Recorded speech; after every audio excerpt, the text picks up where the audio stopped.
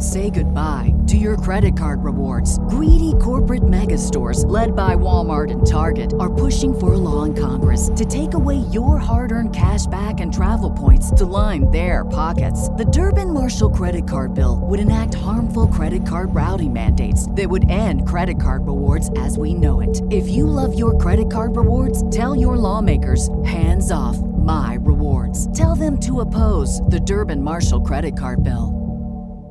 Save big money and transform your home with new appliances now at Menards. We offer the lowest prices and the largest in-stock appliance selection. Ready to take home today. Check out top appliance brands, including KitchenAid, Maytag, Whirlpool, Amana, and Criterion. Upgrade your home and save big money on new appliances at Menards. Shop our entire selection of appliance options online today at Menards.com. Save big money at Menards. I would like to tell you a story. Knife Talk is sponsored by Evenheat, the manufacturers of the finest knife treat ovens available. Find your next heat treat oven at evenheat-kiln.com.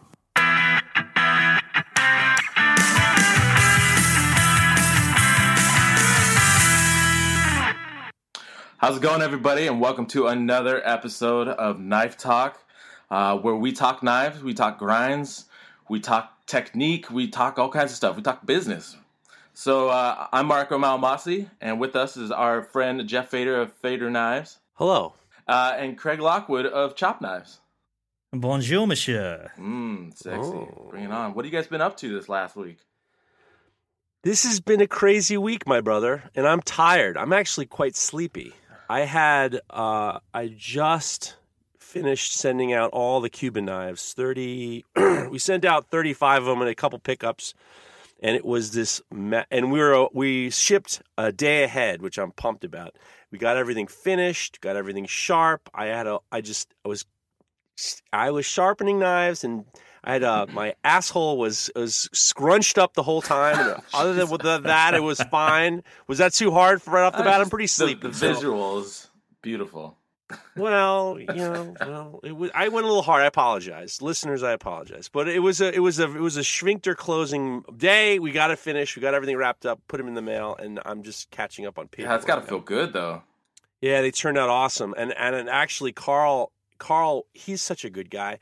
Sabor Chef is such a good guy. I've been doing little videos and emails along the way to all the customers. And I've been sending him too. And he's just been pumped. And I said, listen, I got these watercolors. I mean, each knife had a watercolor, did individual watercolors. He said, I'd like you to come up to sign them. And he's like, I'm on my way. And he came right up. He came to the shop. We got the shop all squared away. I wanted him to see that it was a really big deal. And I wanted him to see that we weren't just like, had sawdust everywhere and it was a disaster. I had it real set up. He came in, I had food for him, and he was so pumped, and he signed, and he took me out for drinks, and he made me laugh harder than I've ever laughed before. My ribs hurt. That dude is so funny. I couldn't even. So it was a great experience. The whole project was great. I'm ready to go on to the next one, and yeah, it was a good week. It looked so satisfying seeing those pictures you posted of all those knives lined up, and when they're all ready to be shipped, it looked great. I appreciate it, and I don't know who is more satisfied, me or my Carl Childs. He was so.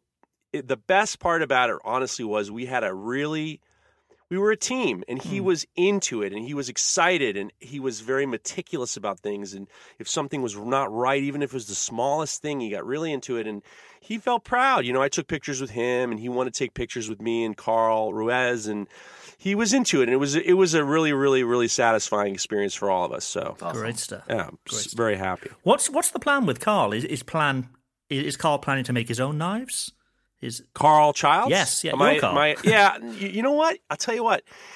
I don't know. I mean, I'd like him to make another knife if he wants to. He already made a knife, and actually, when his internship, and he told me this crazy story that his dad and his dad's friend were over at their house, and his dad's friend pulled the knife out and cut himself really bad on Carl's knife.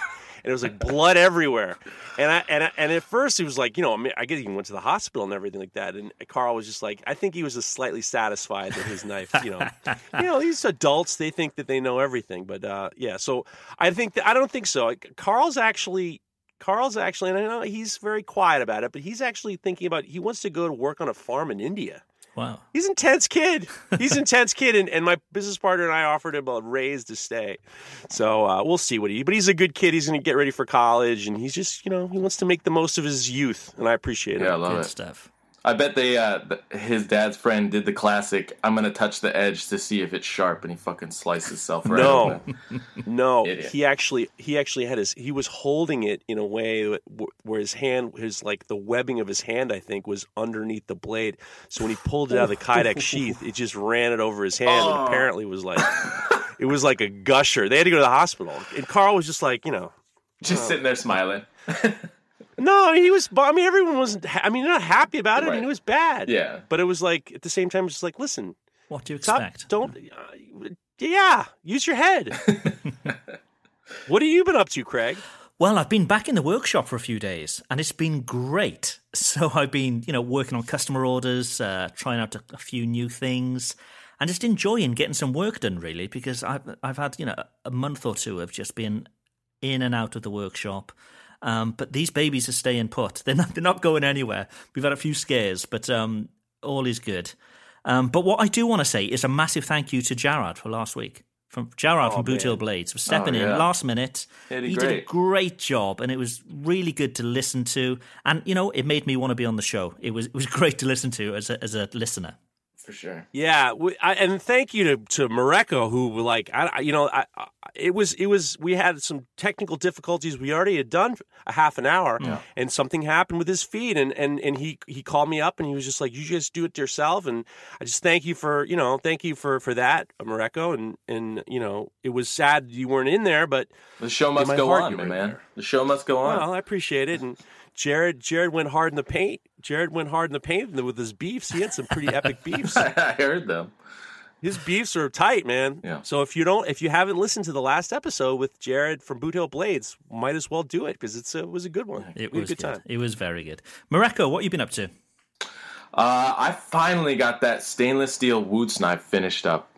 Got it all finished Hallelujah. up. Reformed that tip. Got it all packaged, and it's out of my life. And it feels good. I actually followed that up with a bunch of Damascus forging. I've had these patterns that I've been sitting on and really been wanting to play with, but I had to focus on finishing that knife up. And so it's been really nice to transition out of a super stressful build right into something that I know really well that's also somewhat experimental in a way. And I came up with a new pattern that's looking pretty sweet. And it feels good to get under the hammer, out of the forge, onto the grinder, and make some really sweet Damascus. And it's stuff I've never seen anybody else do before.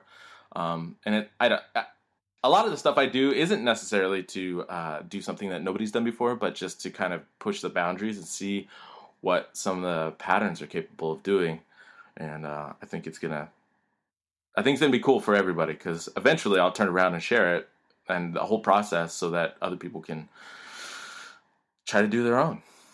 It bends my mind Amazing. when I see those pictures that you do, and you're like, "Oh, we're going to chop it there. We're going to spin them. We're going to chop them there." I don't have that spatial awareness to sort of understand how it would look. But man, Me neither. it's incredible. Incredible. Me neither.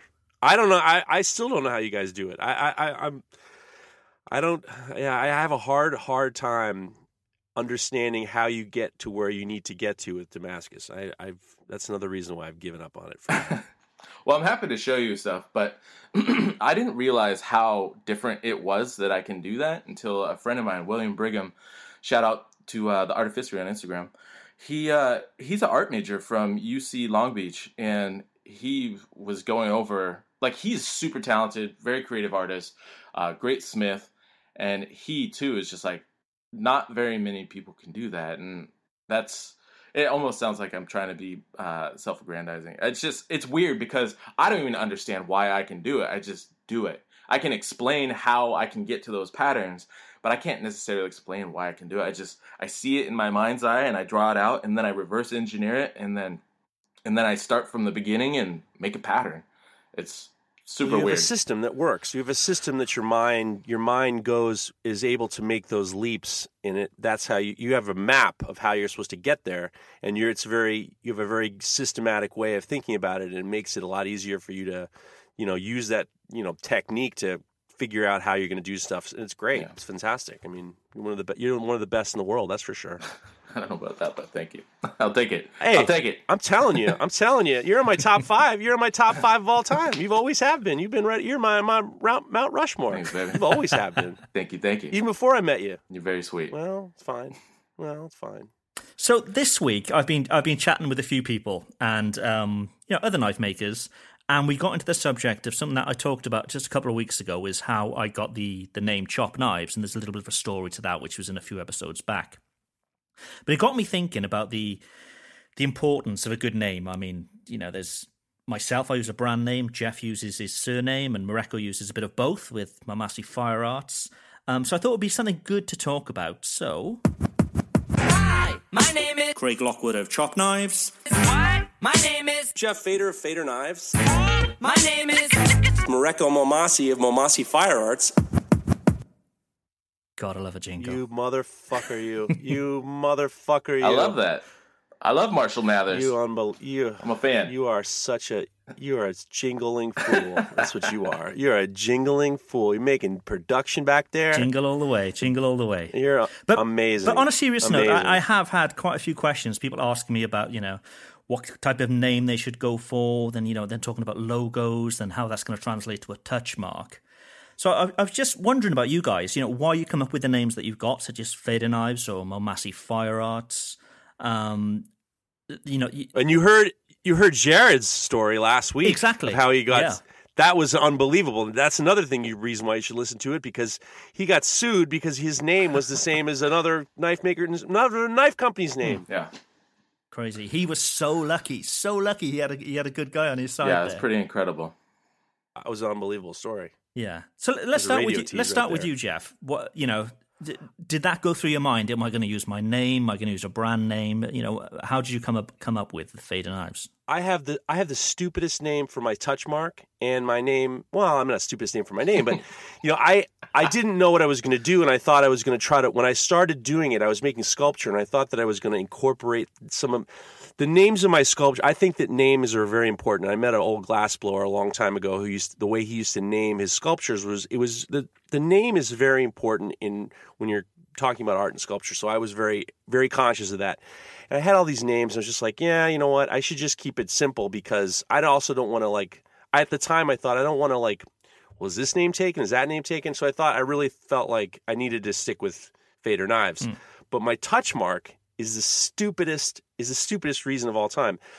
A long time ago, when I was a blacksmith, we used to go up to Bar Harbor, Maine, and there's an old barn. It's called the Tool Barn, and you can go there and you can spend hours in there. It's just filled with tools. So hours. At one point, they actually thought that I was shoplifting because I was in there for 3 hours. So I was looking through. They had all these old stamps, and when I looked through the stamps, I found one stamp that it was 3 letters. It was G, H, and F. And I thought, that's great. And my wife, or it was at the time, it was my wife. She was my wife, and her name's Hillary. So I thought, G, H, Jeff, Hillary, Fader. And I thought, just grab it, $1 or $2. And then I started using it, and I was just like, why the fuck would I put my wife's name in my touch mark? And then, so I took a grinder, and I ground out the H. No disrespect to Hillary. But it's like, I don't need this. So I took a grinder, I ground out the H, and then I had a G and an F with this giant space in between. And I'm like, well, that's dumb. What am I going to do now? So I started playing with dots and this and that and the other thing, and I threw in this little a starburst, just with a chisel, and then I hit it and then hit it and made 3 little punches.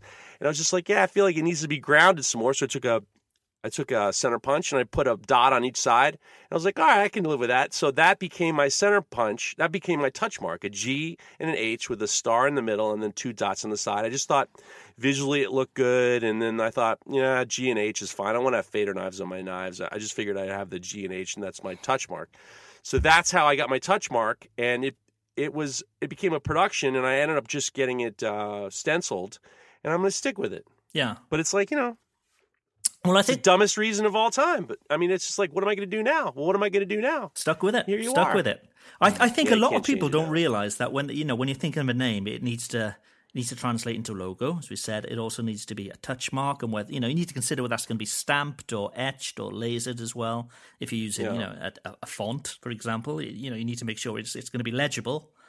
So I think that's maybe why we see so many different changes with people's brands. I've refreshed mine probably 3 or 4 times in 3-4 years, because maybe you're not thinking of it sort of holistically from the very beginning. Right. Yeah, it's a tough one. In regards to why use a name or a brand name, I think there's pluses and minuses to both. So, I mean, Jeff, you're using, Fader Knives. It's you. Unless one day it's going to be Jeff and Carl printed on a knife. It's Fader Knives. It's showing that it's made by you. That's a good thing to show that it's made by the maker. I also like the fact that I wanted to look like it was. I mean, for years I was physically stamping in the touch mark, and I liked the way it looked, and I liked, it brings me back to being a blacksmith, and I think it's great. So my stamp, even my stencil stamp, I go deep with the etch, and I think that it looks kind of closer to that stamped look, and I think sometimes that's what etching is supposed to look like on touch marks, right? Right. Yeah. What about you, Mareko? Because you've got a huge name, haven't you? Momasi Fire Arts. Yes, it's very long. It's long you're long in length. It does not translate into it does not translate into a good touch mark, I'll tell you, or at least a stamp, for sure. But I was anticipating using stencils, using an electromarking system. Malmasi Fire, obviously Malmasi is my last name, so the idea of Malmasi Fire Arts was this concept, which is still kind of in the books or on the plans long term, of creating kind of a cooperative workspace, kind of along the lines of what's going on with Dragon's Breath Forge, but a place where people can teach and learn, and also kind of have it like a makerspace, but very focused around metal arts, basically. And since I would be kind of the founder, it would be Malmasi Fire Arts, and so I was thinking about it from that direction, as well as long term. It felt good because it felt like a good umbrella that a lot of maybe other offshoots could happen underneath. And so that's why I went with Malmasi Fire Arts instead of Malmasi Knives and Malmasi. And also, a lot of, no offense to you, Jeff, there are a lot of makers who are just their first name and then Knives. Or sorry, their last name and then Knives. And which works. I just, at the time, I really wanted to try to differentiate myself a little bit. And because, Malmasi is already weird and different enough, but I didn't want to just strap knives on the back of it, because people are going to be saying that anyways. They don't say Malmasi Fire Arts. Most everybody refers to my stuff as those Malmasi knives. So, yeah, I was thinking kind of... But you also have a touch mark too, though. I do. I do. Yeah, it's the whole Malmasi Fire Arts. It says Malmasi Fire Arts all in one long line. Don't you have a separate one on your butt plug? So your butt plug. That is actually part of my touch mark. It's 2 M's, stylized M's, rotating around each other, so they look kind of like flames. But that's for my initials, Mareko Malmasi, and it sits right in the middle after Malmasi and between Malmasi and Fire Arts. And so, yeah. Nice. And so I do use that did you refer to that? I'm sorry, but Craig, did you call that his butt plug? It is. Is that what it is? It's the plug on the butt of his knife. On the back end. It's threaded though. It's not a plug. It's threaded. So I call it. So it's not really it's a rivet plug. I hear some of those butt plugs are threaded, but that's another story. What kind of podcast is this? It's the female end of a Corby bolt, and so it bolts on. Have mercy. So it's mechanically faceted, affixed to the tang of the knife. Gotcha. And that's etched as well? It is etched, which took me a while to figure out how to get that right, but it works now. Yeah, the same with me. I've had big issues with etching, so I've gone through various machines. I finally settled on something that really works for me, but I just couldn't get it right. And I was using I think you guys both use a personalizer, don't you? Yes. I do. Yeah. I got one. I was originally using one of those Etch-O-Matics, one of those little handheld things, and it was garbage. So I got a Personalizer Plus, but I just couldn't get a consistent result with it. And I think that's because they were originally designed for 110. But they do a 220 version, which I think has some sort of conversion. It's not designed from the ground up for 220. Interesting. So I think that's the issue that I had, maybe. But yeah, I've got a Pico Electro, which is great. It works on 220, and it's given me this nice clean result finally. Yeah. But yeah, it's something that I've really struggled with, and I didn't want to go down the lines of stamping because it's you know what it's like when you finish a knife. It's the last thing you're going to do, and if you crack something or break something at the end, it's not going to be good. Yeah. Yeah, it took me a while to figure out a good process, order operations. And my buddy Bill Grulich Knives out of New Jersey, he's a really nice guy, super guy, and he gave me some really good tips. At the time, I was getting pretty good results, but they still could use some improvement. And he told me his process, which is he wipes with the neutralizer in between each pulse, I guess like 5 to 7 second pulse of the etcher. Right. So he does a like for a 5-7 count or something like that, and then he pulls it off, wipes the stencil, wipes underneath the stencil, wipes the steel, and then it's a big production, but the cleanliness of my marks was exponentially better. And so I'll take the extra 5 minutes to do it to make a superior leave a superior mark on my blade, because ideally it stays there for the life of the knife. And if it's not deep enough, like Jeff was talking about how he likes to go pretty deep, I like to put my mark in pretty. What are you laughing about? Pretty good and deep. Just talking about deep marking. Oh, okay, okay. Oh, all right. So yeah. But how do you make sure that when you on the way when you put it back on after you wipe it, that you're not doing like a hologram? Yeah, the stencil's lined up again. Yeah. Yeah. So I have just a piece of electrical tape on only one side of the stencil, so it acts like a hinge. So it hinges off. I clean it all out and then put it back. It hinges right back to the exact same spot every time. Risky business. Risky. Yeah. Greg, you talked about your story a little bit. I mean, is there more to it? Do you think you want to maybe change it down the road? Do you think you want to add to it later, or? I don't think so. I think it's a case of trying to do something a little different, because without putting anybody off, there's plenty of bearded, tattooed knife makers out there with sort of similar logos. So I just wanted something that was completely clean. And there's not many brands in the kitchen. If you look around the house, you got all these familiar brands everywhere. But if you're looking in your kitchen, and if you take away the sort of electrical stuff, with regards to whether it's knives, cutlery, whatever, there's no sort of brands that immediately jump out. So that was the idea behind Chop, because it's a short name. I was lucky enough to be able to get the domain, and that's something else that I think people need to think about as well when they're thinking of a name. You need to make sure that the domain's available, and you don't want to be bothering with .co or .us .en, whatever it may be. You're going to want a .com at least. Yeah. You're going to want to make sure you've got the Instagram handle, possibly the Twitter and Facebook and that kind of thing. It's times are changing, and I think more and more stuff is going to be done online. So again, with the logo, I wanted to make sure that it was clear and it could be printed at various sizes and still be legible. Right. So yeah, I think there's just plenty of things to think about when you're thinking of naming a company, not just a knife making company. Sure. And that legibility is actually a really good point, because a lot of people actually really struggle to read my name in the first place, because Malmasi is very ethnic, I guess. Technically it is. It's Samoan. But when it's in the kind of stylized font and it's a little bit on the small side, so it fits on the knife underneath my applicator that I use for marking my stencil, it can be a little bit tight in there and difficult to read. So legibility, yeah, is definitely a good point. I like that you brought that up.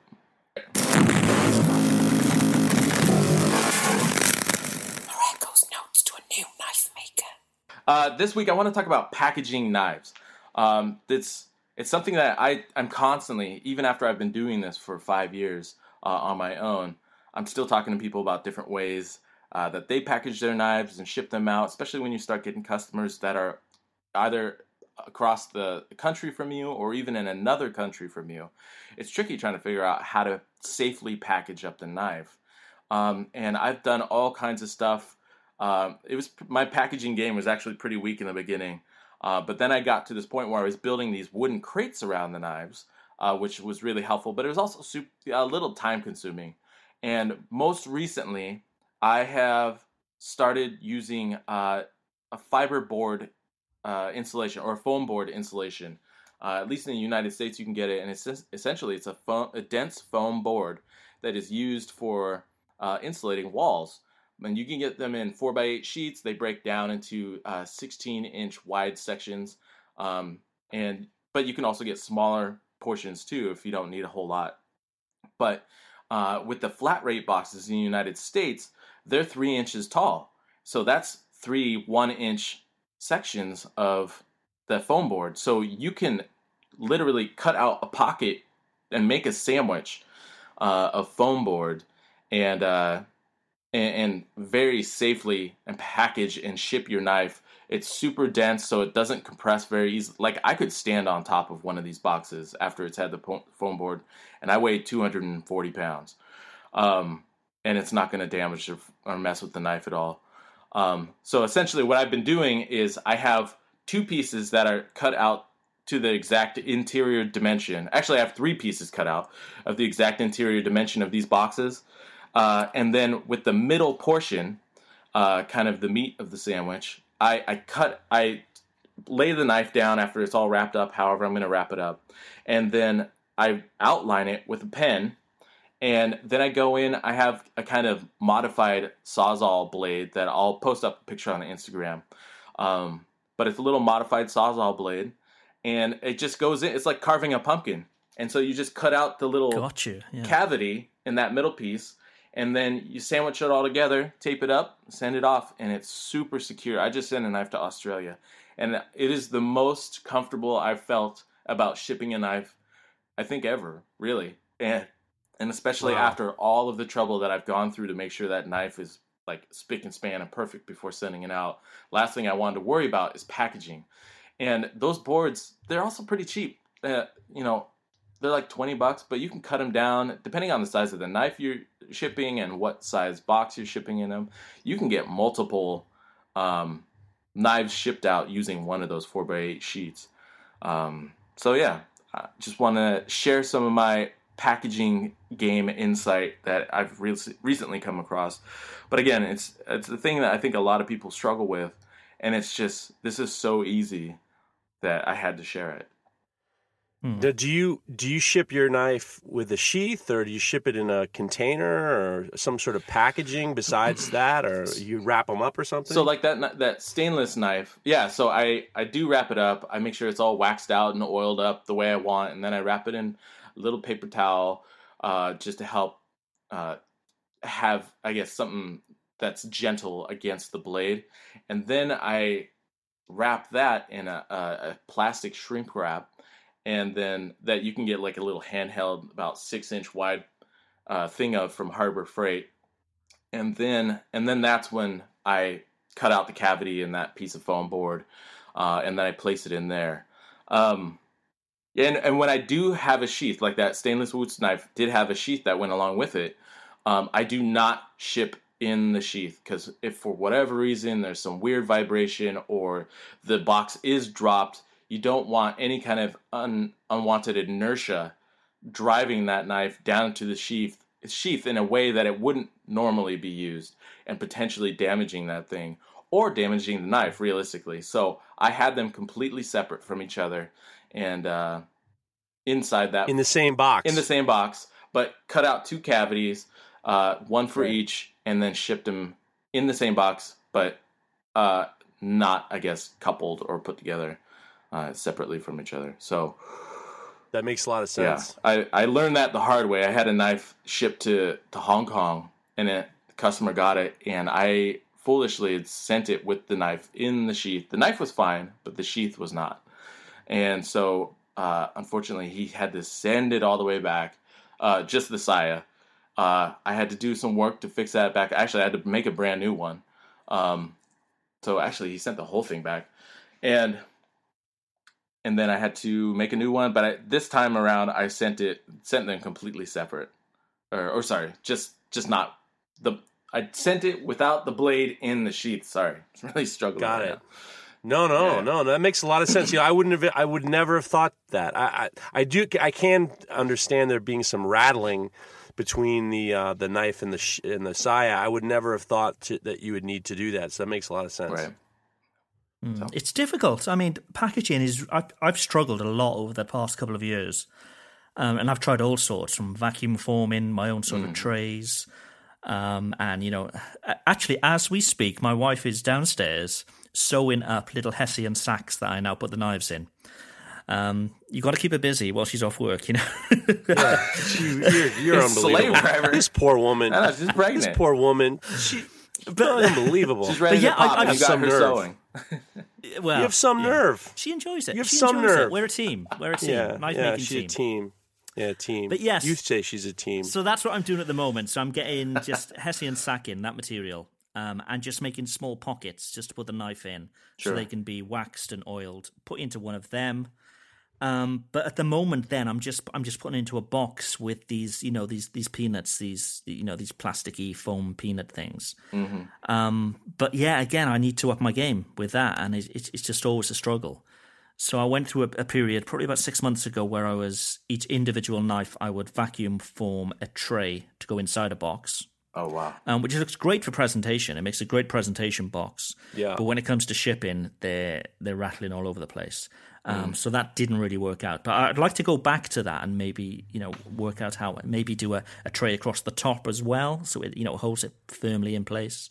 Sure. I don't know, but the way you mentioned is, I mean, it's not a show without talking about Tomer from Florentine, but he does something very similar with his shipping. So rather than use the foam which you're using there, Mareko, Right. he uses it's like a corrugated card.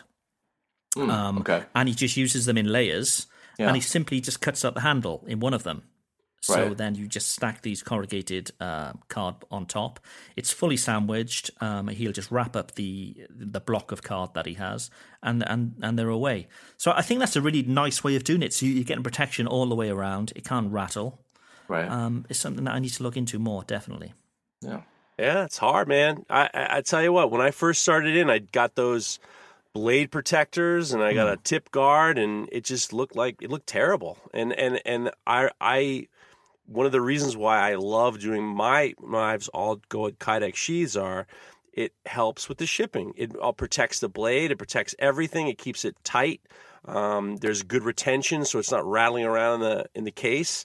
And then what I do is, and I actually just posted it to Jeff Fader on Instagram, is I just posted all the packages I sent out with the Cuban knives, and what I do is I wrap them up like in butcher paper. I give a brown butcher paper, and the way I wrap it, it gives me a lot of protection on the tip and on the heel. But the tip I don't worry about because the Kydex is like there's a good half an inch between the tip and the end. Yeah. And then I just try to make it nice, and I write a little something on it, and it fits in a priority box, and I put a little ribbon on there. I make a little drawing on there. I make it kind of a little bit more personal. I mean, it's the easiest and most consistent and the safest way that I know how to do it. Sure. But in the meantime, my business partner Tony is like he's working with a box company because our oyster knives are the only thing that are kind of standard. Like all my knives are different every time. So if we were to get something made, the only thing that would work would be our oyster knives because they're, like I said, they're pretty standard.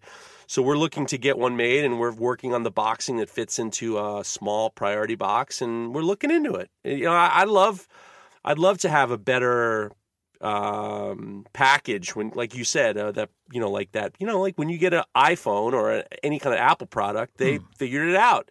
That makes you feel like you got something. Yeah. And I think that to try to figure out a way to make that work, plus with the safety of shipping, is definitely something to address. Well, it's tricky because companies like that, they can afford the capital up front to buy literally thousands of those boxes all at once.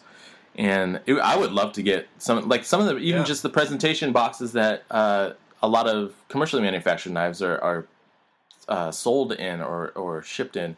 they show up. They have these like nice little magnetic flaps. It opens up like a briefcase kind of in a way. It's got an infographic on the inside. It's got this form fit case, or not case, but like the foam and stuff on the inside, and everything just fits really nice. I'm like, man. But the struggle is that because, at least for me, you know, I'm making in such small quantities that I can't just, it doesn't make sense to buy literally like 500 of these boxes and then not use any of them, like all but maybe. That's hard. Maybe and most will have That's hard. Most will have like a minimum order quantity as well. So exactly. Before I got my vacuum forming machine, I was looking to get these trays formed sort of in a factory, but they're looking at sort of 3,000 to 4,000 as a minimum order because obviously they need to set up their machine and do all the rest of it. So you know it can be done at home, but again, it's not the best protection for shipping. And when you're looking for that you know that magic sort of balance between looking really cool and, you know, looking really plush and luxurious, you also need it to be, you know, hardcore and protective for the knife, which that's the struggle. You know what would be cool, and anybody who wants to use this idea, go ahead, is you do a big Kydex sheet. You get your Kydex sheet, because, you know, you buy Kydex, and it's not that cheap. I mean, not that expensive. And you do a big, like the size of a priority box, and you Kydex up 2 pieces with your knife inside. So when you open it up, you get this sheet with this crazy knife inside. And you could do that. Feel free. Go ahead. Yeah. I don't know. And when I was doing that with the vacuum forming, which is, I think it's basically what you're saying to do with the Kydex, really. So it takes the form, takes the shape of the knife. Right. You can go down a rabbit hole. So there's this whole sort of thing called flocking then, which, you know, that lovely sort of cloth lining. So you just take your normal plastic, which you formed, and then you flock it, which is flock it. lots of little bits of cloth that goes on. Flock it. And just flock it. There's a whole community of flockers. They love flocking. Yeah, mother flockers. The whole thing. You'll flock them. Flock you. Let's go, baby. Flock it. All right. Hey, man. Can I ask you a question? Well. Here we are again. Hey, man, can I ask you a question? Oh, with that said, let's just start in with, we've just made it a decision, a conscious decision, and I think this is going to be a lot of fun. Hey, man, can I ask you a question to turn into something? I know that earlier last week I was watching Will Stelter. Our good buddy Will Stelter, he does a lot of live feeds. Unfortunately, he seems to think live feeding while you're painting is a good idea, but you got to figure that out. Literally, so he was on live. Dry. Yeah, it's crazy. I was just like, dude, is this what's going to happen when Alex shows up to Montana? You're just going to like paint, live feed while you paint? So he was doing the live feed, and I came in, and he goes, oh, Fader's here. And I wrote, hey, man, can I ask you a question? And then his mother was on, and I said, his mother's on. Hey, Will's mom, can I ask you a question? And then all of a sudden it turned into this funny thing, and I thought, you know what would be funny would be is if we start to do as Knife Talk podcast, if we started to go on to people's live streams and ask them a question, or we use the lives, Instagram Live more often to have interactive opportunity with our listeners to do like a mobile version or a guerrilla version of, hey, man, can I ask you a question? So it almost sounds like trolling. Well, I mean, you know, we're in this together, and I think that you know, we're going to try to not be assholes, and we'll do it in a nice way. We're going to try to the nicest way. So either Mareko or Craig or I will at some point, you know, zip around, and if we're on the Knife Talk and we see you doing a live, we're encouraging you to do a live. Maybe we'll hop in and we'll ask you a question, or you can ask us a question. We'll try to be more interactive. So that's that. All right. The first, hey man, can I ask you a question, comes from Hyde Handmade. And he asks, what nugget of knowledge do you wish you knew as a novice knife maker? I love that question. I'm still a novice. Well, I mean, what do you know? What would you know? What would you wish you told younger Craig that you know now? Oh, I think maybe take your time, get everything perfect before moving on to the next knife, because definitely sort of guilty of that, you know. My goal is always to make the best knife that I can, not the fastest. So, yeah, take your time, make sure everything's perfect. So, but if you do make a mistake, finish it. Because, you know, that finishing will allow you to practice other stages. It may not be a knife that you're going to sell or give away to somebody, but you can still put that practice in by finishing that knife. So yeah, take your time and finish what you start. Yeah, finish what you start. I've actually got a big poster up in my shop saying "Finish what you start" because I'm terrible at it. So that would be what I'd tell little Craig. Little Craig. What about little Momasi Fire Arts? What would you tell young Mareko? I wish that I had better understood that it's okay for things to build slowly. I think what I know now is that for the best legacy and longevity is for things to build slow. And I think too often, especially if you're trying to do this full time, it's easy to get caught up in the rat race of getting the most followers or getting, I don't know, just like all of that kind of stuff. The most recognition. It's like, you know what? It's okay. Just take your time. Let it build up organically, because what the best thing is about going the slow way is building up a community around you as well. So you have people that are with you from the very beginning that say, I've known him since he first started, or I've been following him since he first started. And they're proud to feel like they've been part of that journey. They get to actually watch that journey. And I think I got caught up myself a little bit, especially, I think it was a lot of the pressure from being full-time was trying to get as much kind of like recognition or get as many followers as possible, just because that seemed to be the metric that translated into a viable business, basically. But that doesn't actually necessarily translate into a viable business or sustainable business. And so I wish I had somebody who was there who said, it's okay, it's going to take a little time, but as long as you care about it. And that's the biggest filter, is like, if you're okay with it taking time, that's a big identifier, I think, for a lot of people of whether or not they're doing the work that they're meant to do or that they're good at, is that they're willing for it to take time and to go slow. But yeah, I wish I had somebody to say, it's all right, just do the work, you're going to get there, especially if you're doing good work. You build up that community around you, you're going to be fucking unstoppable. Yeah. But it's going to take time. Well, I think that's very, I was going to say along the same things. And I know that when people, especially if you're going to take a class, if you're going to go take a knife making class, and this is the first time you made a knife, a lot of times people are going to have this expectation. You're going to have this feeling of, this one's got to be good. This is the first time I'm doing this. I need to make sure that this one's good. And a lot of times people don't understand and allow themselves to realize that the first 20 are not, the first 20 aren't going to be great. And understand that you're not going to walk in and be a black belt right off the bat. And that's the hardest part. Even when I took a Nick Anger class, I've been a knife maker for a while. I was like, this one's got to be good. And you got to make sure this is good. And it was hard to just allow the learning to happen. And I totally agree with the both of you. It's just this idea of not putting too much pressure on yourself that they got to be good off the bat, or not have a little bit of awareness that the first couple are going to suck. So you just got to let them suck. And every time you do it again, they suck less. So suck less. All right. Here's the next question. Hey, man, can I ask you a question? That one is my favorite one, by the way. That one, I think that even beats Carl's. So this is from Knife Talk alumni Fingal Ferguson, who asks, I'm on the verge of buying a variable speed disc grinder. Are they worth it? What are the benefits?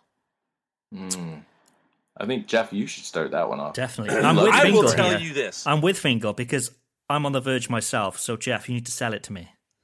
I'm going to sell it to you without a sponsor and without a company behind me, because listen, guys, here's how it is. If you want me to say your name, you gotta, I'm putting my fingers together here. So so I'm not going to tell you who to get, but we're talking, fingers. So I tell you what, when Carl was my intern, I had to teach hand sanding. I had to teach my system of hand sanding. And when we were doing stainless steel, it's a lot harder off the belts. Even no matter what your progression is, it's a lot harder because it was just harder. It was harder to hand sand. So with hand sanding, you're doing the peaks and the valleys, and you got to take off the peaks and you got to get to the valleys, right? So what a disc grinder will do, there's a couple different things. One is you're going to take the high spots off to make it easier to get to your final dimension, and It's going to show you the high spots a lot easier. The low spot. It's going to show you where your low spots are. It's going to show you your high spots, and it is going to, if you hand sand your work, it's going to make it easier to get to that stage. It will cut down your hand sanding by half easy. The second thing is, if you're doing like handles, I use, for when I did all the Cuban knives, I broke all the corners and I rounded the profiles of the knives with the disc grinder, and they're really awesome for handles.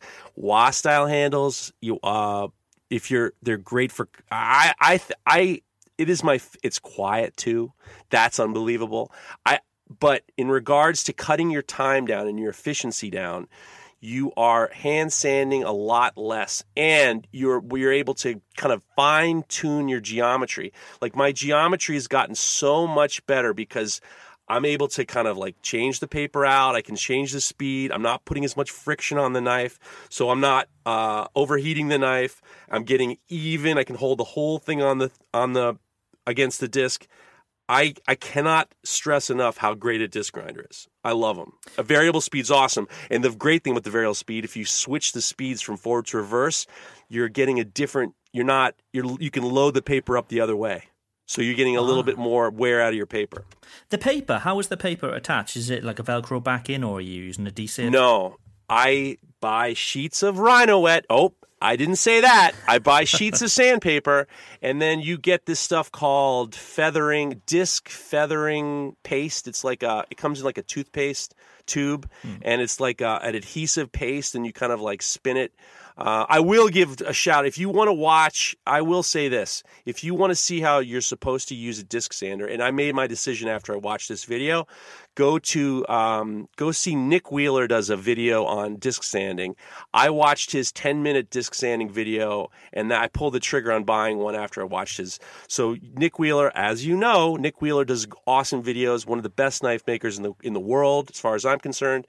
But he does incredibly good videos, and his videos on disc sanding, you'll see how he does it, and then you'll make your decision there. That's my opinion. So it's completely changed your belt progression then? Yeah. Okay. For sure. I'm not going straight from the belts to hand sanding. I'm actually using less belts, and I'm finishing everything off on the disc sander. I love the disc sander. I think it's great. I mean, it's not going to help you with. I mean, if you're doing full flat grinds, it's going to be great. If you're doing anything, hollow grinds, you're out. Yeah. And it's not going to help you too much with if you're doing S grinds. Not going to help you in that middle part, but it does. Definitely not. Yeah, for sure. But it definitely is one of those things that will refine your blade profile. You'll see any problems that you had off the disc grinder. Cool. Off the belt sander. This is something we should definitely speak about next week, sort of our belt progression and how we go from our standard stock to a finished blade. Because that's probably the question that I'm asked the most, actually. What belts are you using? What grits are you using? So, we could talk about that for probably some time. So maybe we can do that next week. And it also gets a little bit dicey because people are like, well, why are you going to that? Why do you jump into that? Well, it's like, it's also one of those things is like, why do you brush your teeth that way? There's certain things that, they're going to be a little bit, the way I do things are going to be different than the way you do things. Yeah, exactly. So exactly. Hey, man, can I ask you a question? All right. Here's in honor of Carl, here's the question I like the most. This comes from Jesse Savage Blacksmith. Why does Jeff hate hand picks? I'm going to let you guys answer, and then I'm going to tell you the correct answer. Because I've seen Jeff's hands, so obviously you're not going to want them in a picture. Right. All right. Okay. That's answer number one. I think, Jeff has made it clear that he thinks it's about people comparing the size of their schwanz to their hands, and so I don't understand. Why do you go there, Jeff? All right. Why do you think about that? I'll give you the funny answer, and I'll give you the real answer. The funny answer is I like a little controversy that I can talk my way out of. I think it's funny. I think that it's fine. I'll be honest with you. I don't give a shit what you do. Go ahead. Do whatever you want. If you want to, do whatever you want. This is the real, and I think it's funny that people get mad about it, that I say something, and I like that. I like a little bit of controversy. I'm not here for being funny. I want to tell jokes. So that's number one. Number two is the real answer is I feel like in this business, You've got to figure out a way to separate yourself out from everybody else. And the hand picks became something that I just started to notice as something that, oh, this guy's doing it, so I'm going to do it. And I was actually, when I was talking to Jared last week, he was asking me if I thought there was going to be a bubble. Is there going to be a bubble with so many new makers coming up? And what I said to him was, well, if people can figure out a way to separate themselves or differentiate themselves from other people and not focus on pictures for other knife makers to like, but pictures that customers are going to like, then they're not going to have to worry if there's a bubble, because then you're not really necessarily buying a knife. You're buying something that was made by somebody that you recognize. I want Mareko's knife. I want Jeff's knife. I want Craig's knife. So if you're going to do those stupid pictures, go ahead. I'm just going to take your customers, because what you're doing is you're not allowing yourself to be as individual as you want. And what you're going to do is you're giving a picture that customers are not going to care. They're not going to, your buying decision, and I disagree with what Alex said a while ago about, he said that it's okay, he likes it. I disagreed with him because I felt like if you're trying to be in business, you've got to figure out your demographic, not, other knife makers that it's nice to be appreciated by other knife makers in your community, but they're not the ones buying your knives. So I just think that you've got to figure out a way to branch yourself out, to make and this is the reason why it's Fader Knives and not something else, is I'm trying to connect it with me, because I'm trying to create something a little bit more than just getting a black knife from a store. I'm trying to create something a little bit more. You're getting something from a person. And part of that is being original and figuring out different ways to do things. I posted that picture last week of me in like some pathetic, lotus position, and it was a funny picture. But I was like, after Carl took the picture, and I looked at it, I was just like, yeah, nobody does that.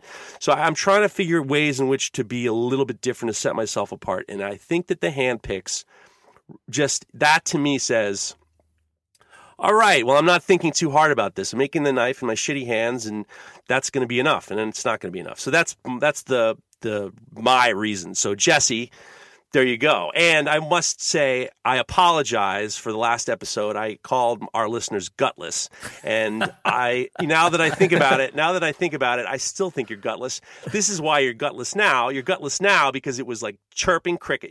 2 weeks ago you were mentioning me, and now it's crickets. So you're gutless for listening to me. You're gutless for listening to me, and I love you, but you're gutless. That's the answer for that. You ready for another question? Hey, man, can I ask you a question?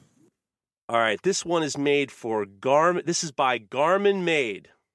I'm looking to buy a Radius Platen, and I was wondering what works best for a chef knife. All mine are flat. Radius Platen. All mine are flat. Well, what do you use, Mareko? Like, what would even if you were going to make one? Yeah, so I made mine. It's just a piece of 2-inch by 1/2-inch mild steel that was bent and then welded onto a piece of angle iron. But I shot for replicating a 6-foot diameter wheel, so a 3-foot radius, depending on how people put them up. But actually, I don't know if anybody's really selling them except for our boy Bill Benke. The greatest. Yeah. I always screw that I don't know if I call him our boy. I mean, he's older than all of us.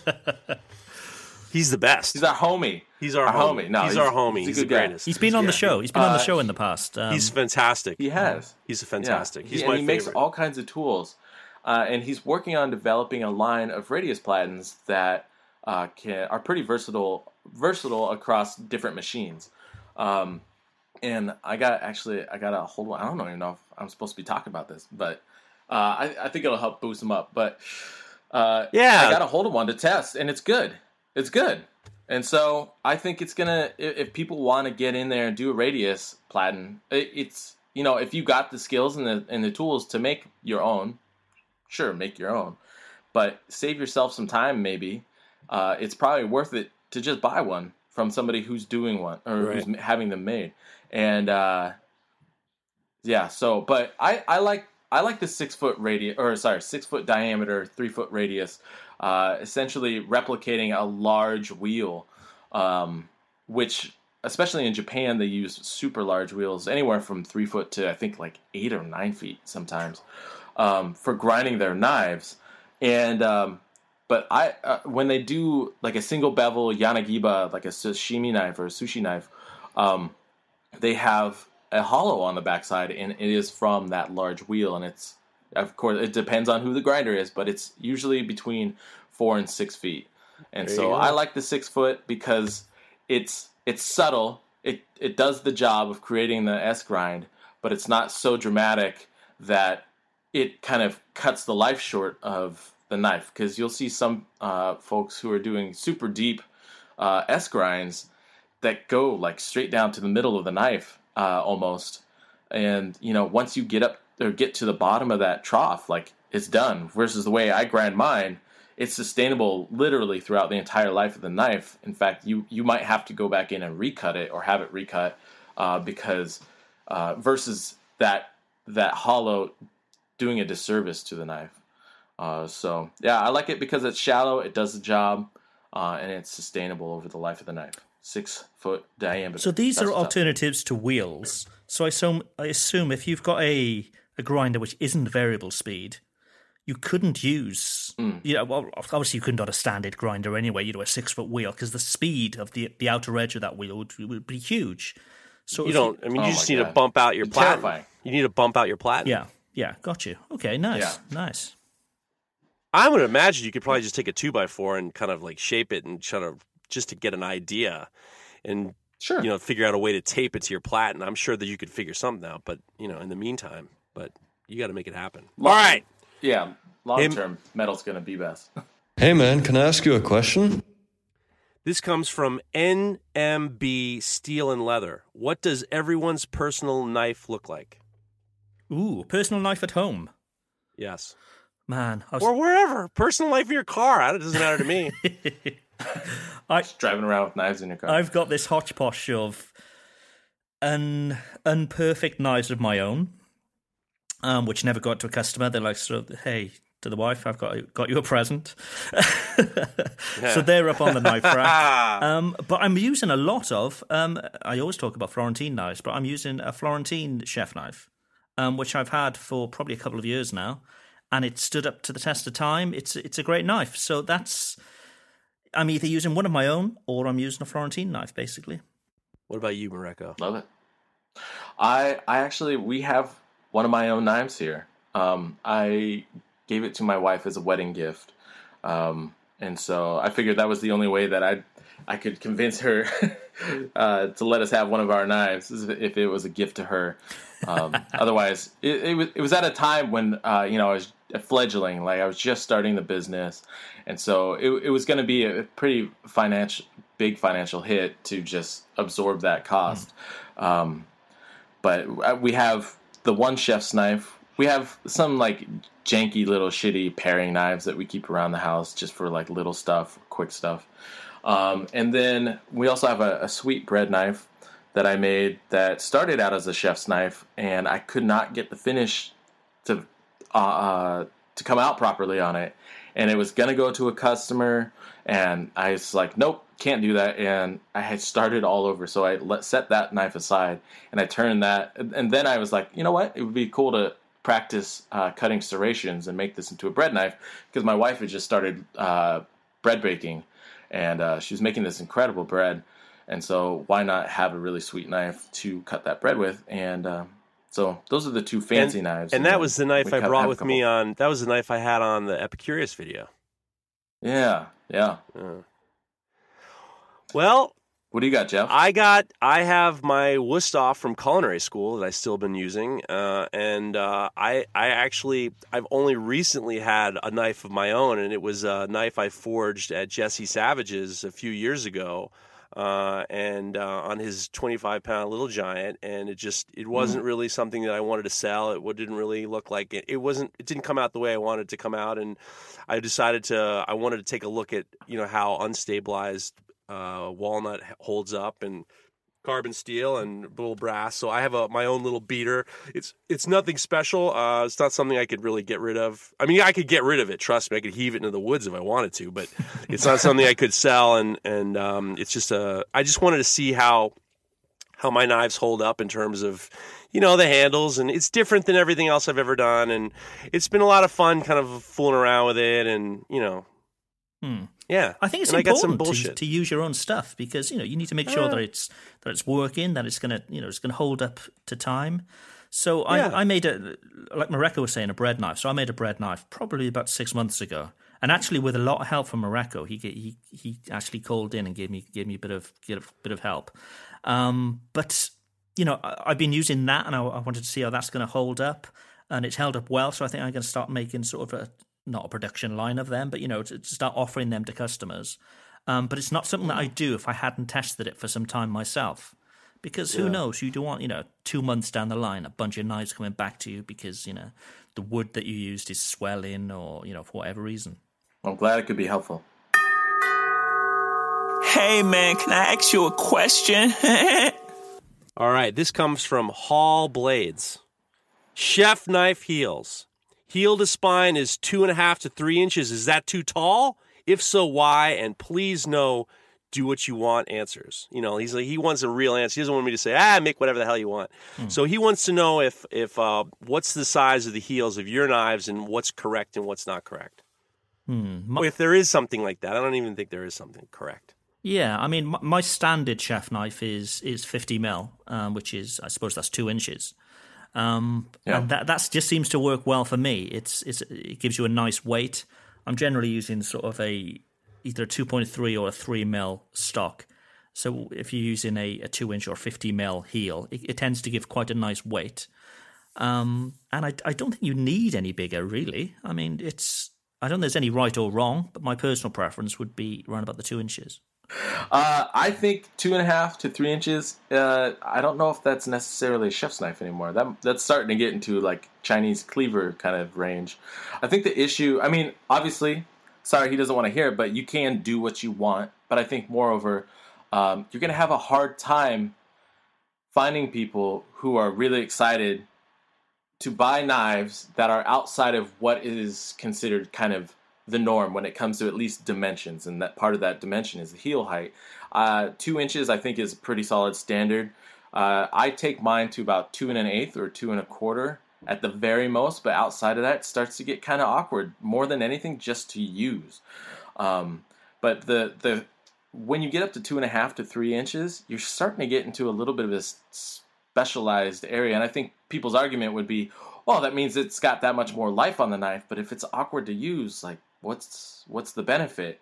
And so, but ultimately, like, if your customer wants a 2.5 inch to 3 inch knife, like, yeah, build them a 2.5, 3 inch knife. But I think if you're doing that on your own, and then you think you're going to turn around and flip that knife pretty easily, you're getting into a specialized range where you're I guess the number of people who are going to be interested in that size of a knife is getting smaller and smaller, and it's going to be harder and harder to find those people. Same thing goes for like super long chef's knives. Some people want to make 12-inch long chef's knives. Like, I don't know very many people out there who really like to use 12-inch long chef's knives. No, you're starting to get into a short sword situation. For sure, absolutely.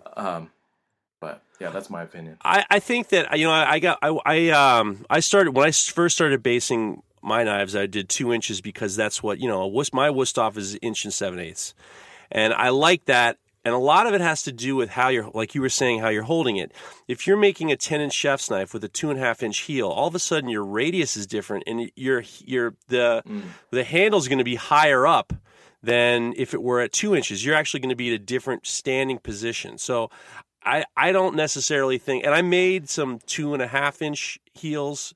I made a 2 1/4 inch heel. It's a lot of knife. All of a sudden, you don't think so, but it's a lot more knife. And I just think that I don't think I think 2 1/4 is the farthest I'd go, unless, like you said, somebody wants something specialized, then that's it. And I think, is there a right or wrong? There's that stupid video of that weird guy in Russia chopping shit in the woods and making the chopping noises. He's making like burgers in the fire, and he's got that, he's got like basically a plowshare for a knife. You know what I'm talking about? What video is this? No, this Russian. It's a Russian. It's just this guy. He's in like, I don't know if he's in Russia or he's somewhere in the woods and it's always snowing. And they'll do a close up of some wooden board that he found in the woods, and then he'll make it's on a lot on Facebook, and then he'll like chop up with. He's got this. It looks like a sharpened shovel. This knife is so goddamn big, and he's chopping up, mincing, and then he's making everything over the fire. It's this whole big production. This guy is like this Russian mental patient, but he's got like a million views because he's making these like, it's like, hashtag food porn. And it's gooey, and there's always some bullshit going on, and he's got that big ass snow shovel knife. I thought you guys knew about it. Well, that's it. No. Do you want to do one more question, or you want to head out? Let's do another. Head out into beefs. All right. Hey, man, can I ask you a question? Okay. Now we're going to have a question from Josh Scott Knives.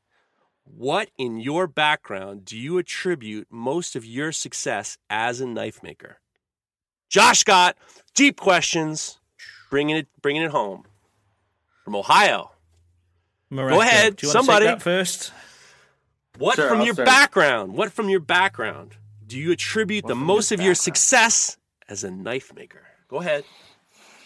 Well, I kind of touched on this on one of my first Notes to a Young Knife Maker, but I think what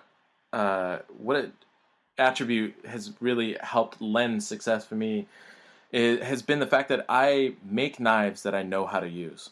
I make culinary knives, I make chef's knives, kitchen knives, because I know how to use those knives. And I think the people who make the knives they know how to use are going to be the most successful, because you understand how balance should. Whether the balance is blade heavy, handle heavy, right in the middle. You've worked with a bunch of different knives that have those kind of qualities. You understand how it's supposed to feel, whether you're doing some rock chopping and mincing, or if you're, doing some draw cut or push cutting. I think what has really helped me be successful is knowing the knife before even trying to make something. Like if I made a hunting knife, like it'd probably be a good hunting knife, but I've never broken down an animal. I could never say this is a really, really great hunting knife. It might be the best hunting knife you'll ever use. That would be a total lie. But with my chef's knives, I feel a bit more comfortable saying, this could be one of the best knives you ever use. I'll never say that it is, because, people have different opinions. But yeah, I think knowing the tool has made me successful in making culinary knives, chef's knives. Yeah. What about you, Craigie Poo? I've never worked in a professional kitchen, but I love cooking. I cook every day. It's something I look forward to. So in a similar vein to Morocco, I think it's spending time in the kitchen, understanding what works, what doesn't work. But on a sort of professional level, I was a designer for, 18 years before making my first knife. So I think that plays quite a big part in the knives that I make. They all start on a screen, which I then print off a mock-up before making a profile, so I can see how it feels in the hand. Then I can go back to the screen if need be to make any corrections. And with regards to sort of the whole marketing side of things as well, I think having a design background maybe helps there as well. But I think there's many skills that you could bring to the table. No matter what you are. As I say, most people will cook, so most people have a knowledge of what works as a knife, and whatever whichever corner of the earth you come from, you can have something that you can bring to the table to make your knife different to anybody else's. Well, I definitely think that being a sculptor for so long, for me has been a huge help, and a lot of it's because what you have an idea of what you're going to make, and then you design it, and then you execute it, and you see it all the way through. What that is, it's so freeing for me, because it helps me to just say, it's not just like, well, I wish I could make something. I know what I'm going to do, and I make it happen. So it's one of those things that you become a little bit, once you can execute, especially giant sculpture, you become a little bit more fearless about other things. That was a huge thing for me in terms of just saying I'm going to do this, and it was very, I was very lucky that I was able to have that mindset, because I think it's the mindset of what your background is like, you don't think too strongly about it and you just make it happen. The other thing is I worked in a lot of metal shops. Besides being a blacksmith at the Center for Metal Arts, I was a finish sander at a place where we did ornamental ironwork for buildings. We did a ton of cladding. We did so much hand sanding. We were hand sanding. We were doing directional stainless steel.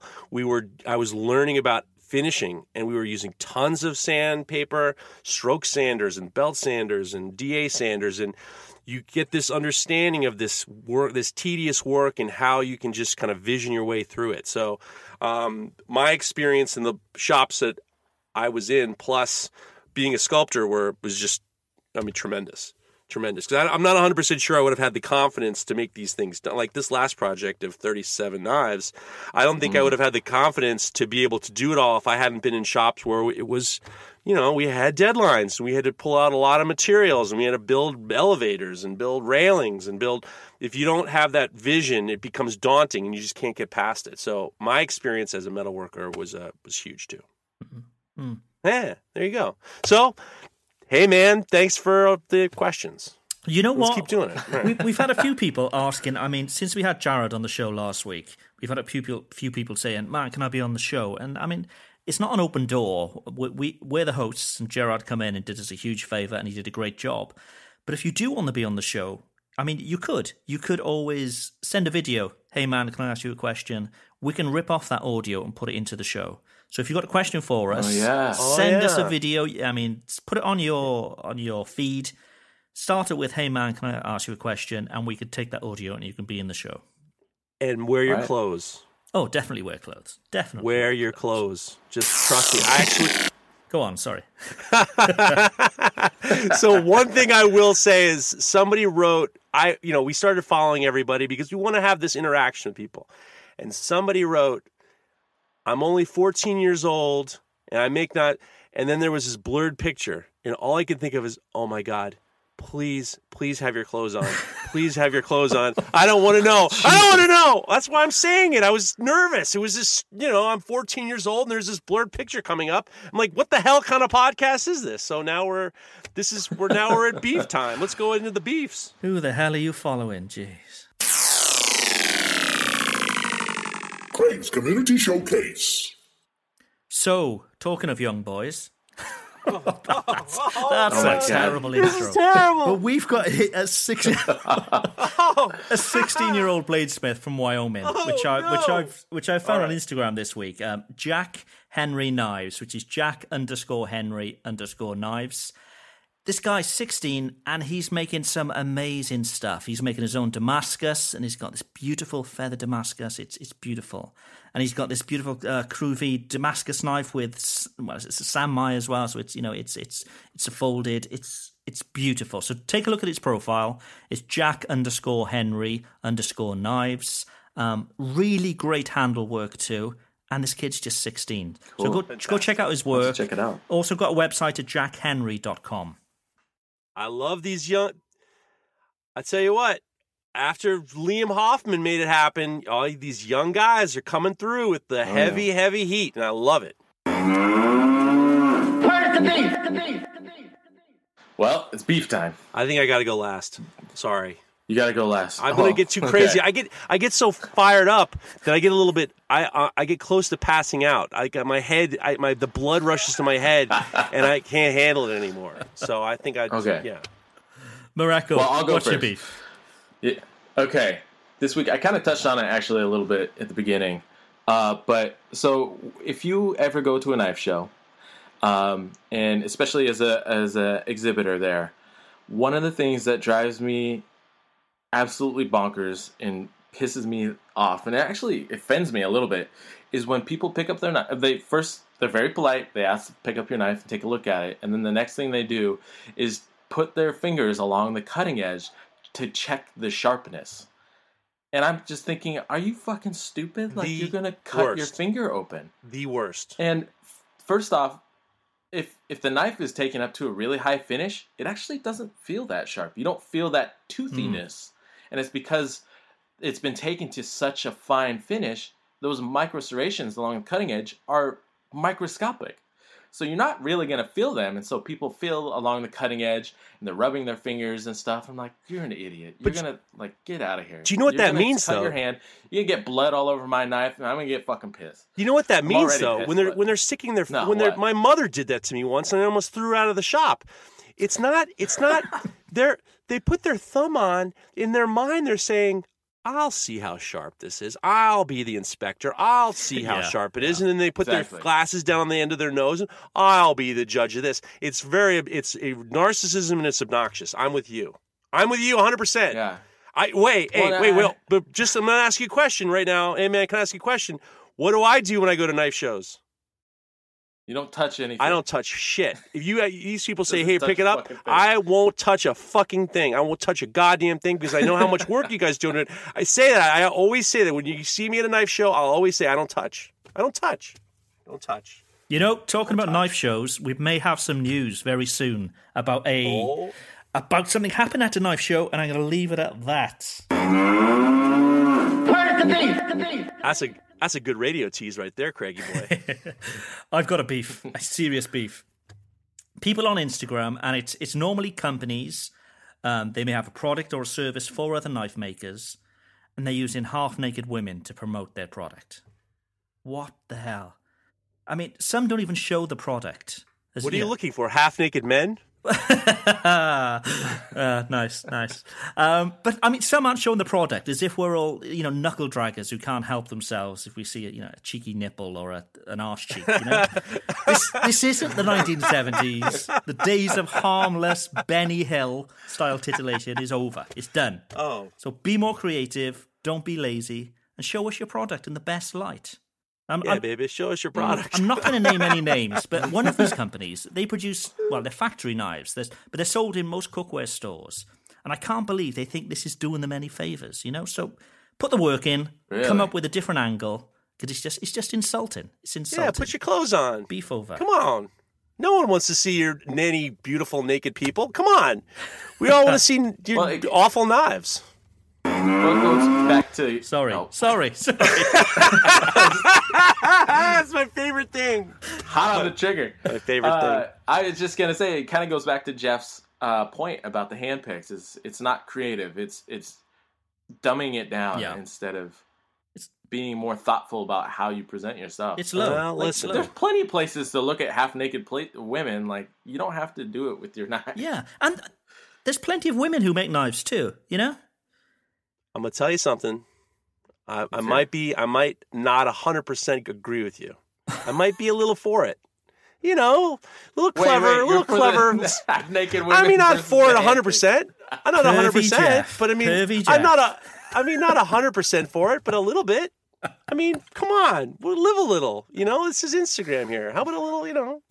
We gotta be. We have to wear burqas all the time. But if you want to be in your swimsuit, what's so bad about that? We don't want to see any pics of you in a swimsuit, Jeff. Oh, that's not going to happen. That's not going to happen.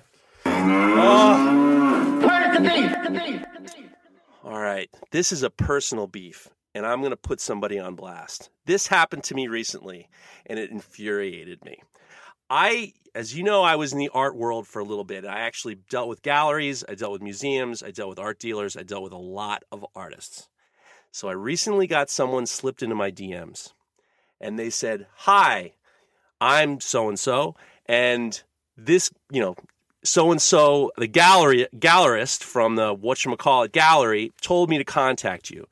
I'd like to come into your shop and forge some sculpture for an upcoming show. So at first I was immediately irritated, and then I decided, well, let me look at this guy's work.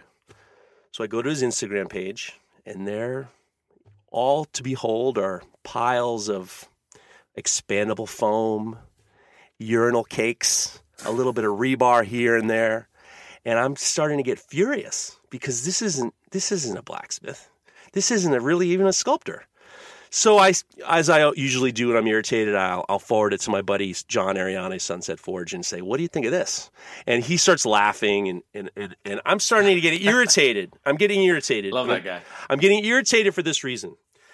These goddamn gallerists, they think that it's there. So basically, I got angry, and then I decided I'm going to write this guy back. And I had to think about what I was going to say, and I wrote back, "Hey, man, I don't think it's going to work." And he's, "Well, why not?" And I'm like, "Well, I've seen your work, and I don't think it's going to happen." And he said, "I don't understand what you mean." And he said, "Well, this particular gallerist said that you'd be receptive to me coming in." And I wrote to him, I'm like, "Look, man, this expandable foam and urinal cakes ain't going to work over here at Fader Knives. This is a business. This is a business, number one. I'm a business person. This isn't a maker space. This isn't." I said, and number two, this ain't happening. Your work ain't happening. I'm not opening my shop up to you. Now, if you were Peter Braspenix, Fire Forge, if you were Pat Quinn, if you were Sunset Forge, I'm opening up my door and I'm giving you the keys and I'm leaving. You can have my shop. But this motherfucker here, and I don't know him, he might be a perfectly nice guy, but he just thinks that just because he's maybe, bent a little rebar, he thinks I'm going to shut everything down so he can work on his shitty sculptures in my shop. Well, guess what, dude? It's not happening. And you know what? It's not really even his fault. It's the fault of these cocksucker. Sorry about that, but that's true. I'm getting mad. I'm about to pass out. It's these goddamn these gallerists. They don't know shit about sculpture. And what happens is they get fired up and they try to dangle some carrot in front of someone's face. So don't worry, I got the keys to Fader's shop. You can use his shop. No, you can't. So if you're going to slip into my DMs and ask to use my shop, or better yet, ask to visit my shop, guess what? I'm looking at your shit.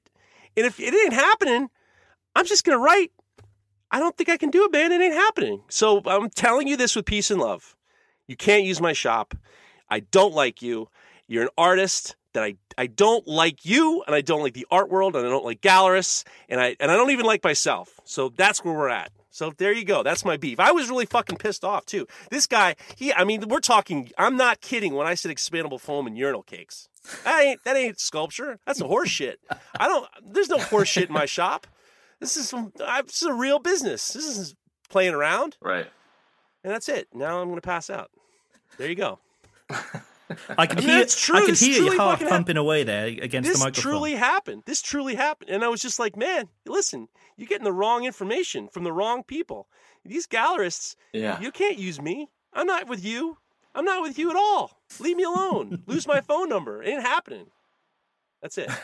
That's a beef. Real beef. And breathe. Breathe. I'm telling you, I'm about to pass out. I think that's a show. I think we've got a show. Right. Bong. So, reminder of people about knifetalk.net. We've got plenty on there. We've got the forum. We've got a guide to sort of materials, where you can get your materials and supplies, that kind of stuff. We've got the T-shirts, which are directly on knifetalk.net now.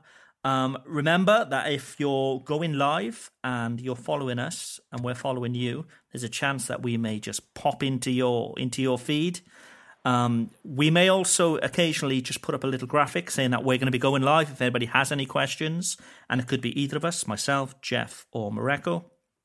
And maybe what we'll do is we'll get stickers made, and if we go on your thing and it works out, maybe if we ever get something to send away, maybe if we go on your Instagram Live and you answer a question, maybe we'll send you something. Not a bad idea. Maybe not a bad idea. Nothing special. Great ideas. Nothing special. And if you've got questions for us, you can record them and then stick them on your feed and just tag us. Knife Talk Podcast on Beefs Instagram. Too. And your beefs. Beefs too. Send us your beefs. It'd be great to hear beefs, actually. If people want to record their own beefs and just tag us, it'd be great to hear that. We could have a whole beef show. Oh, my God. That's hilarious. I love it. We could do a whole beef show. A whole beef show. We should think about maybe for Christmas have a proper beef show. Very festive, Jeff. Very festive. That's it. All right, baby. Have a beef. That's the show. See you next week. See you, everybody. All right.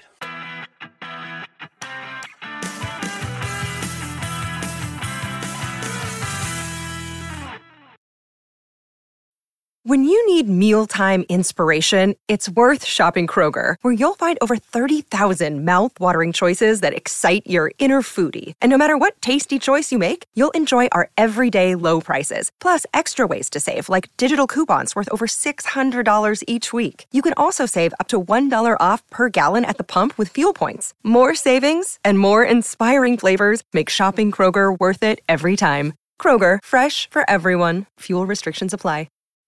When you need mealtime inspiration, it's worth shopping Kroger, where you'll find over 30,000 mouth-watering choices that excite your inner foodie. And no matter what tasty choice you make, you'll enjoy our everyday low prices, plus extra ways to save, like digital coupons worth over $600 each week. You can also save up to $1 off per gallon at the pump with fuel points. More savings and more inspiring flavors make shopping Kroger worth it every time. Kroger, fresh for everyone. Fuel restrictions apply.